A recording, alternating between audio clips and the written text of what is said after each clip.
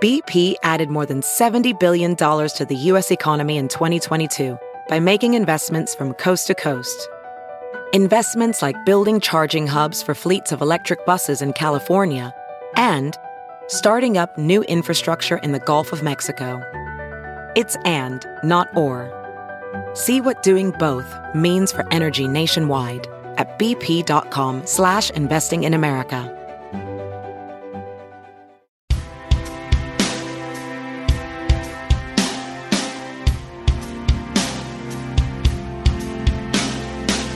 For the better part of the last decade, science fiction finally evolved from a niche genre into a mainstream staple.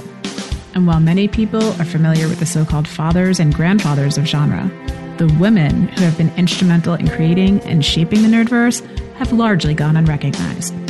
Until today. I'm Sharon Martinetti, and this is Sci-Fi Fangirls Forgotten Women of Genre, a podcast where we tell the stories of the women who helped some of the most famous fantasy worlds become a reality.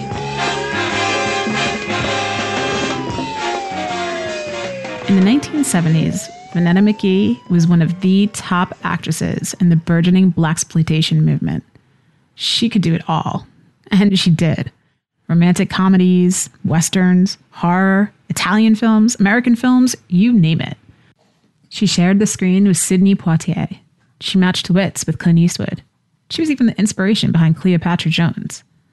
But by the 90s, McGee's star had faded into obscurity. She appeared in small roles in film and television, but her private struggles with both her health and the industry itself conspired to keep her away. Even today, a decade after her passing, a Google search of her name will prompt, "Whatever happened to Vonetta McGee?" Well, I'll tell you, because this is the story of Vonetta McGee. Vonetta McGee was born on January 14th, 1945 in San Francisco, California. She was named after her father, Lawrence. So, yeah. Her full legal name was Lawrence Vonetta McGee, Jr. While the family lived in San Francisco, the young McGee often spent summers with her father's family in Mississippi or her mother's family in Oklahoma. As a child, she was bright, curious, and loved to read. After graduating from San Francisco Polytechnic High School, McGee attended what is now San Francisco State University. Her family had always encouraged her to become a lawyer, so McGee enrolled to study pre-law. But once at school, McGee encountered the theater group Aldrich Players West. Founded in 1964 by UC Berkeley instructor Henrietta Harris, the troupe was named after Ira Aldrich, the 19th century African-American actor who became one of the greatest Shakespearean performers in history. Harris founded the troupe to give Black actors their own theater, something that was sorely missing in San Francisco at the time. The troupe performed not only in the city, but at historically Black colleges across the country. It was there McGee fell in love with acting. She completely abandoned the pre-law plan. In fact, she just dropped out of college entirely. She moved to Rome in the 1960s to seek work at Cinecittà Studios, the beating heart of the Italian film industry. It was a gutsy move, and one that paid off. She was cast in the romantic comedy Faustina, in the title role, and as the widow Pauline Middleton in Il Grande Silenzio, otherwise known as The Great Silence. C'è un uomo che fa tremare I cacciatori di taglie quando lo incontrano. Lo chiamano Silenzio, perché dopo che è passato lui, resta soltanto il silenzio. The Great Silence is one of the bleakest westerns to come out of Italy in the 60s and 70s. The film's director, Sergio Corbucci, was known for his violent take on westerns. The movie stars Jean-Louis Trintignant as a mute gunslinger named Silence, who McGee's Pauline hires to kill the bounty hunter who killed her husband. It all goes to hell pretty quickly, and the film ends with pretty much everyone dead in the snow except the villainous bounty hunters. McGee's work as Pauline is incredible, both for her performance and because of how progressive the role is. She's a Black female lead in a Western film in 1968. Her character isn't some naive innocent or hardened sex worker, the two most popular archetypes for women in Westerns. Instead, Pauline is firmly in control of her own sexuality, spurning the advances of the corrupt justice of the peace, but falling in love with Silence, leading to a rare interracial love scene in a Western.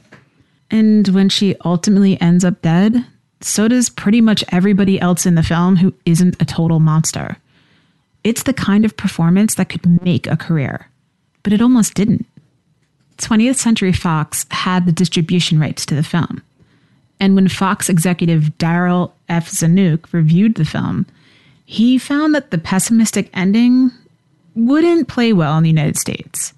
So the studio never distributed it in the US. Instead, they decided to see if they could remake it with Clint Eastwood, a concept that ultimately resulted in the film Joe Kidd. In fact, Great Silence went unseen in the United States until it was released on DVD in 2001. In fact, if it wasn't for Sidney Poitier, McGee might have stayed in Europe. After Poitier caught a screening of The Great Silence and saw McGee's immense talent and potential, he used his influence to cast her in a small part in his next film, The Lost Man. The film was based on An Odd Man Out, a 1945 novel about an IRA fugitive on the run after accidentally killing an innocent man. The Lost Man translates the plot into 1960s America, making Poitier's lead a radical black activist on the run after a heist gone wrong. While the film is a suspenseful drama, Poitier's elegant styling and the Quincy Jones score made it a forerunner into an emerging genre, blaxploitation. Make it a Bloody Mary. Are you, into the occult? No! How about the, heavy stuff? What do you think of vampires? Vampires? I think they're possibly the most fascinating of all. McGee didn't care for the term blaxploitation.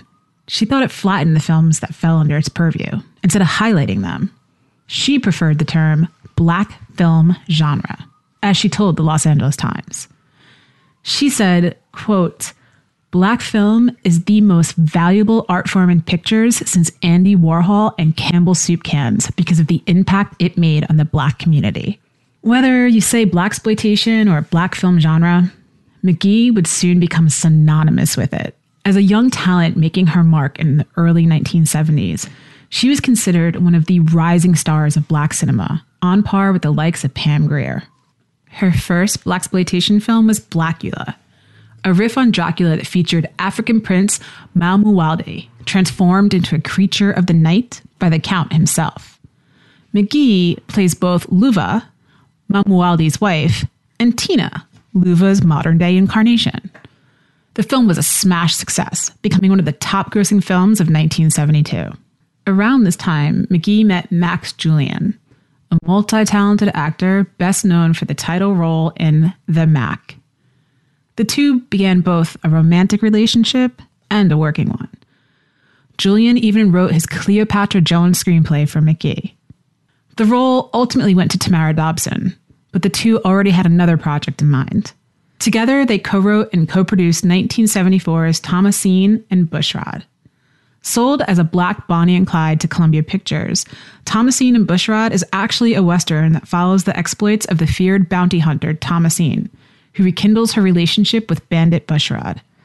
The two tear across 1910s Texas, stealing from the rich and giving to the poor. That's the Native American, Mexican, and rural white poor, to be exact. The real-life relationship gives the film a unique emotional texture, as the two outlaws try to keep their heads and hearts together while on the run. The film also makes Thomasine the central character. It opens from her perspective, and she's clearly in the driver's seat when it comes to both the relationship and the robberies. It's unique as a Western, as a blaxploitation film, and as an entry in McGee's filmography. In an interview with the Chicago Times, McGee said, "Thomasine and Bushrod was very close to my soul. We perceived ourselves as us against the world." Unfortunately, Columbia had been expecting a completely different movie and wasn't sure how to market the film they received. Thomasine and Bushrod's theatrical run was short-lived, and long before the age of DVD and streaming, the film fell into obscurity. But McGee soon had another project to occupy her time, one that had the potential to launch her into the mainstream. 1975's The Eiger Sanction. The Eiger Sanction began as a 1972 novel by Rodney William Whitaker, a film professor who published under a variety of pseudonyms. The Iger Sanction and its sequel, the Lou Sanction, are very clearly loving parodies of James Bond.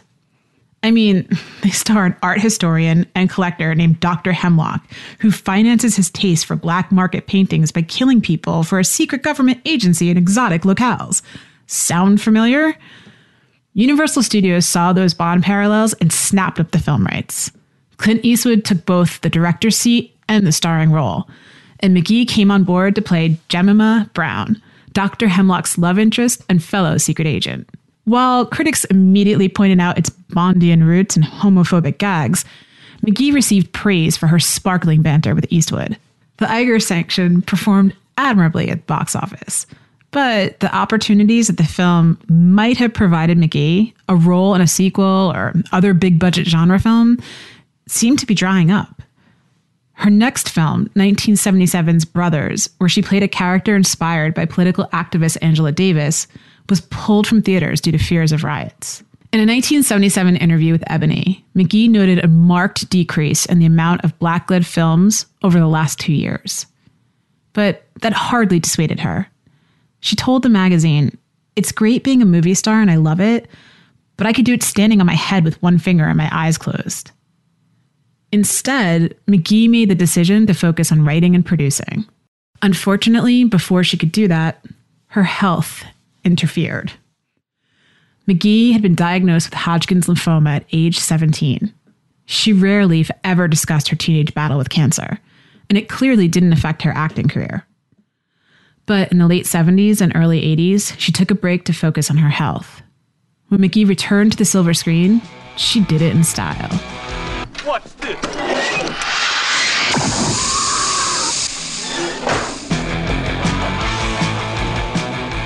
1984's Repo Man is a punk rock sci-fi musical comedy, considered one of the ultimate cult classics.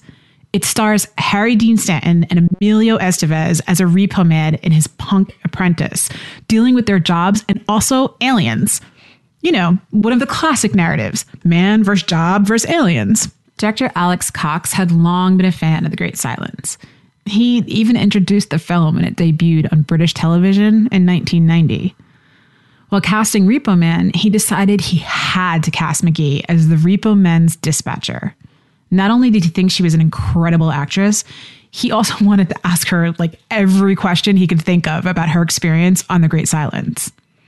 After Repo Man, McGee accepted a small role on Cagney and Lacey as the wife of Marcus Petrie, a detective played by Carl Lumbly. You might know Lumbly from playing Marcus Dixon on Alias or voicing Martian Manhunter in Justice League and Justice League Unlimited. The two hit it off and married in 1986. 2 years later, they had a son, Brandon. McGee starred in 2 television shows, Helltown and Bustin' Loose, but neither lasted more than 1 season. After appearing on 7 episodes of LA Law, McGee's output slowed to a crawl. But if Hollywood wasn't calling, she had other causes to pour her energy into. Undoubtedly inspired by her own struggles with her health, she and Lumbly became spokespeople for the American Lung Association. She appeared in a few more films in the 90s, like To Sleep with Anger, playing alongside her husband. But in 2001, she was diagnosed with cancer. Lumbly became her primary caregiver until 2010, when she suffered a cardiac arrest. After spending 2 days on life support, McGee passed away on July 9th, 2010. Looking back on McGee's career and life, it's tempting to ask what might have been. What if her health had been different? What if she'd been an actress in an era where complex, intriguing roles for Black women weren't so hard to come by? What if she'd been able to write and produce her own material independently? But I think it's better to celebrate what she was able to do. Despite a teenage cancer diagnosis, family expectations of going into law, and the climate of 70s Hollywood, she found an art form she truly loved and took chances on projects that meant something to her. I hope someone finds the screenplays and stories she mentions writing in her interviews and shares them with the world. But even if that never comes to pass, we still have McGee on the silver screen, breaking barriers without even breaking a sweat. Forgotten in the Genre is a production of Sci-Fi Fangirls. Today's episode was written by Claire McBride and read by Cher Martinetti. You can find the script of this episode and so much more at scififangirls.com. Follow us on Twitter and Instagram at scififangirls.